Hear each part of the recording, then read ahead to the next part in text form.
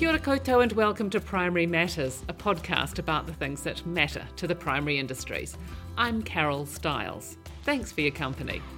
In the last edition of Primary Matters, we spoke to MPI's John Roche about the approaching El Niño and dry summer that scientists and meteorologists are expecting, and about support available to farmers and growers. Today I'm with a dairy farmer who has been assiduously preparing for the predicted El Niño and all it will and won't bring. Pete Morgan calves 530 cows and raises all of his young stock on 230 hectares. He's farmed through many dry summers and droughts in his 30-year dairy farming career. Today, though, his farm looks lush. We are. Welcome to the South Waikato. This is the area of Pokuru, just south of Te Aomuru, and this is this lovely rolling land, light Mairoa ash soil. Is this typically green for this time of year? Yeah, pretty much. Just nestled between the mountains here, Mangatautari, Kakapuku and Pirongia, we do get rain come through pretty regularly. We're pretty much guaranteed till we get to early December. What are you anticipating might happen this summer? Well, on one hand, we know that outside Masi, we know that we're in really volatile times. So we've got trying to get used to each year positioning ourselves whichever direction we'll go. So, yep, we're gearing up, listening to the noise coming through from NIWA and the primary scientists here, not only here, but in other parts of the world that are also affected, and preparing for what will probably be a slightly delayed El Niño, but at this stage, it's all on, certainly from late January. When you've had an El Niño weather pattern come through in previous years, what's it done to your farm? Well, the Waikato still seemed to have rain coming through, but it became so much less probability of it ever coming to your specific area. And we would see that the joke between farmers was, I saw the rain coming over your place, it missed mine. And if you talk to any of those other farmers, they were saying exactly the same thing. So we're actually not sure where the hell it did go. So when it's come through before, we've realised that once it actually starts becoming dry late January, that the dry had actually started significantly beforehand. When it did bite, how well or badly set up we were was a huge determinant as how we would weather through it, through the difficult mid-January right through till April. When you talk about being well set up, you're talking about how many supplements you had on hand, how many stock you were carrying. That's it. Yep, right across the whole spectrum. Being set up for these difficult periods of dry starts significantly beforehand, like up to 2 months. Describe what this landscape looks like in a terribly dry year. It is extraordinary because the changes happen very gradually. You can actually get caught out so easily by not realising that things had changed in front of your eyes, but very slowly. Feels like almost glacial. So at the moment you're looking out on rolling light to dark green average pasture covers, which is the amount of feed that we go into, absolutely ideal for what the cows need at the moment. And how quickly we go around the farm is a large part of the preparation. We call it round lengths, so it's how long it takes to go right round the farm.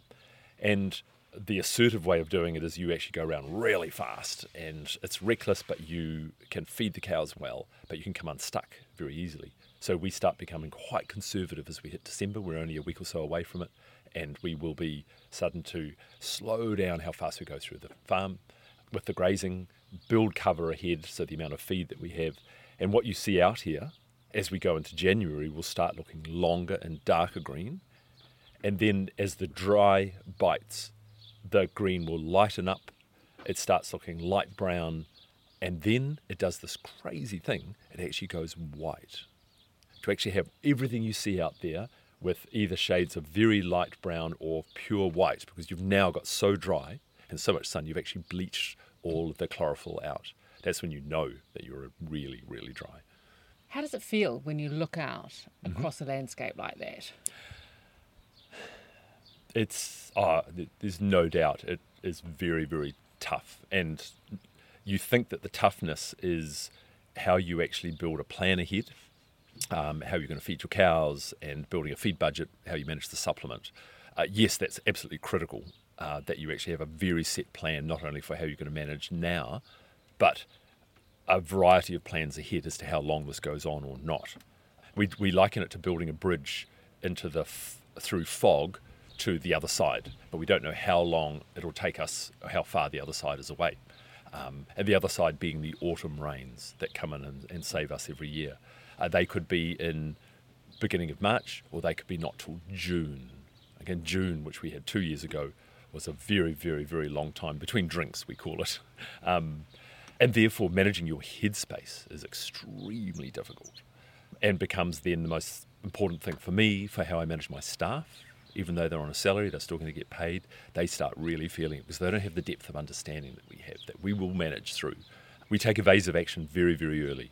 So we will reduce the number of surplus stock as we go into the summer. We'll meter out carefully the supplement we've got and the crops. And then we will sequentially start drying off, which means we'll stop milking and put onto just the diet they need. Because milking cows require more food. They need twice what the dry cow needs. It's one of the most important things. I've never regretted drying off significantly earlier, and I know what it's like to just wait too long and take your eye off the ball. If you knew how long it was going to last, you could weather through, but it's just you just don't know. And of course, remember, this is an environment where everyone's dry. There is no surplus feed to be bought. But once you've got a plan, and as you start to execute it, particularly if you're conservative and start executing early, this is drying off cows and destocking, that is amazing. Having some assurity that you'll manage it, funnily enough, just keeping yourself busy when things are going on and wrong is a really good thing. You have, rather than just sitting there and wondering. Having said that, we've also got a saying that we never waste a good payout crash or a good drought.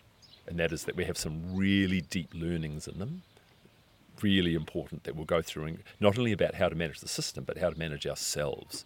How important it is to get off farm and go and see other farmers, spend more time with our whānau. We go on once a day milking as we go into January every year anyway, and so we get all these afternoons that are beautifully sunny. A good drought means we have these sunny days, so why not go off and meet the family, get to the beach for the day, go to the lake, or even just have all our whānau come and spend time on the farm.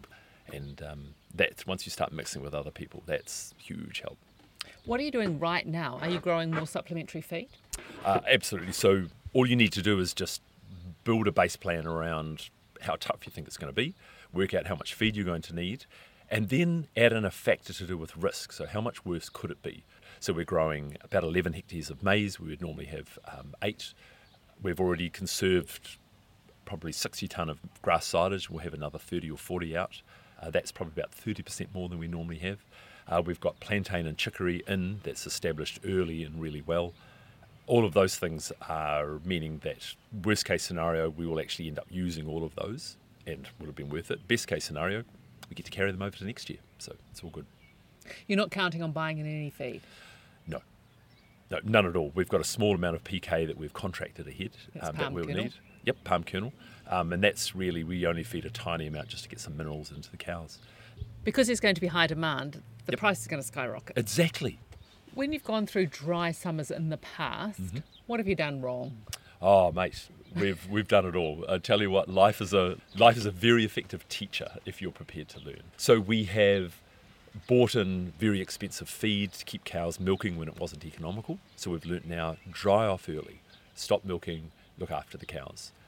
We had a famous year about 7-8 years ago where we stay very close with about a dozen farmers that we've met with for probably 17-18 years, and we would regularly 3 or 4 times a year we'd go to a different farmer's farm, and we had this epic year where we got hit so hard with this drought, and we had a whole range of approaches at the end of the season how we approached it.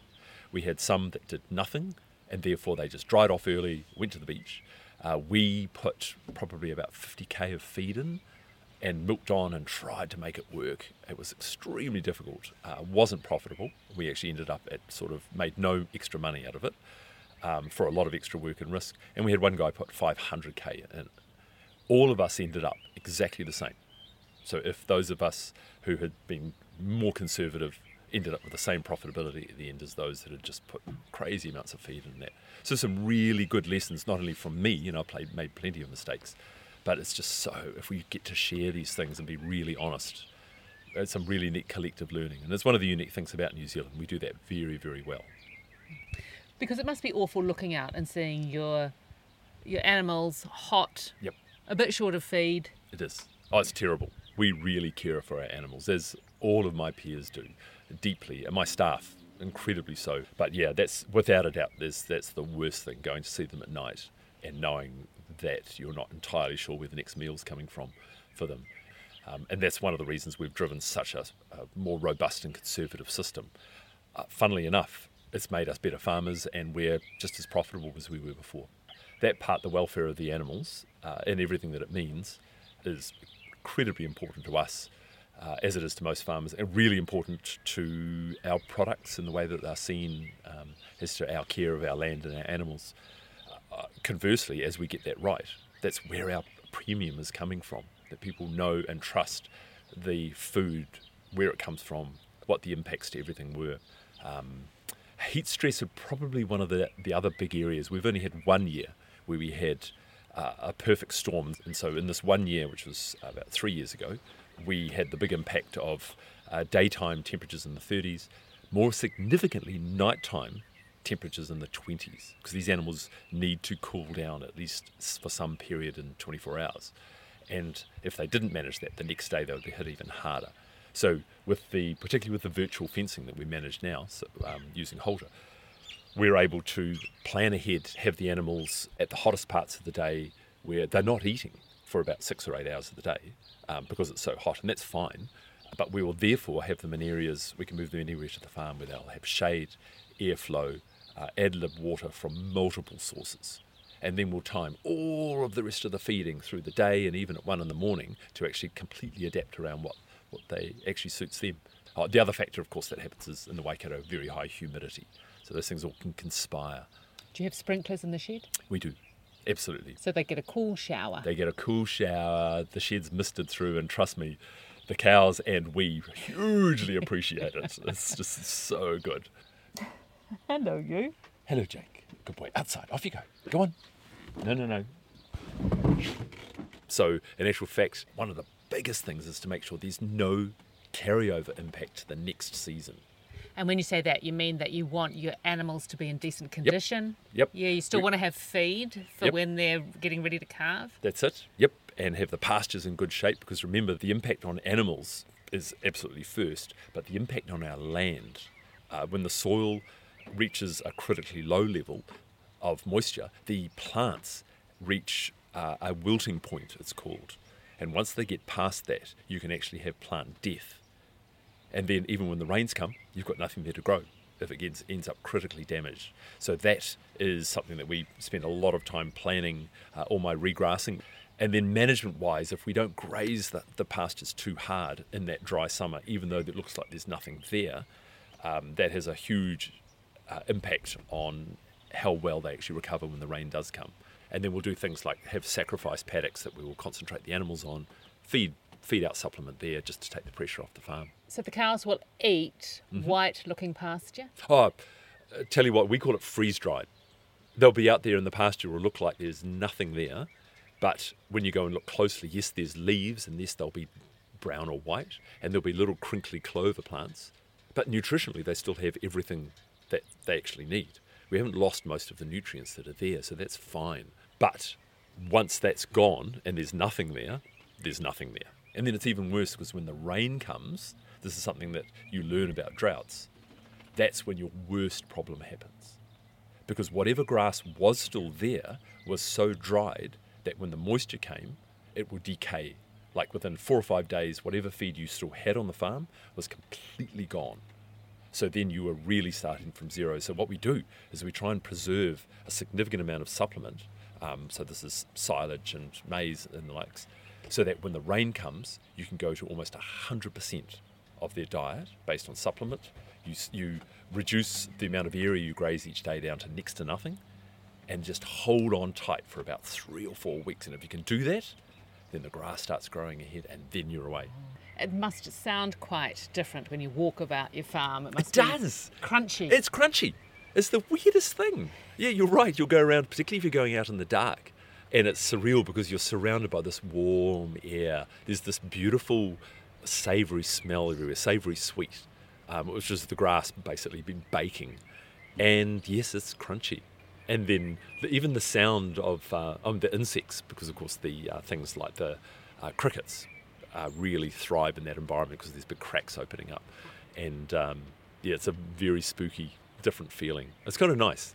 Having young kids probably was a really neat thing to have during droughts because you learnt to protect them from your stresses, and you'd actually get out there and roll around in the dry grass and make hay and all of that things, and just realise, again, you just don't waste that opportunity to learn and just enjoy the sun. It's going to be hot and sunny regardless of how you decide you're going to react to it, so you may as well just try and embrace the best part of it.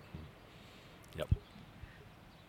And it's going to rain. And then right now, as we're talking, we're in the Waikato. Our nearest little maunga, Kekapuku, is just being enveloped by another beautiful little rain front coming through. And I heard thunder before. Exactly. Yeah, we're due thunderstorms this afternoon. It's late November. Any of these from now on is gold. We absolutely appreciate all of them. Yep, here's the first spots of rain. We always say this might be the last rain we get till next autumn, so don't waste it. Waikato farmer Pete Morgan. If you work on the land and need help with decision making, you can call MPI's on-farm support team on 0800 70 71 33. The Rural Support Trust is also on hand to help. I'm Carol Stiles. You've been listening to Primary Matters, an MPI podcast.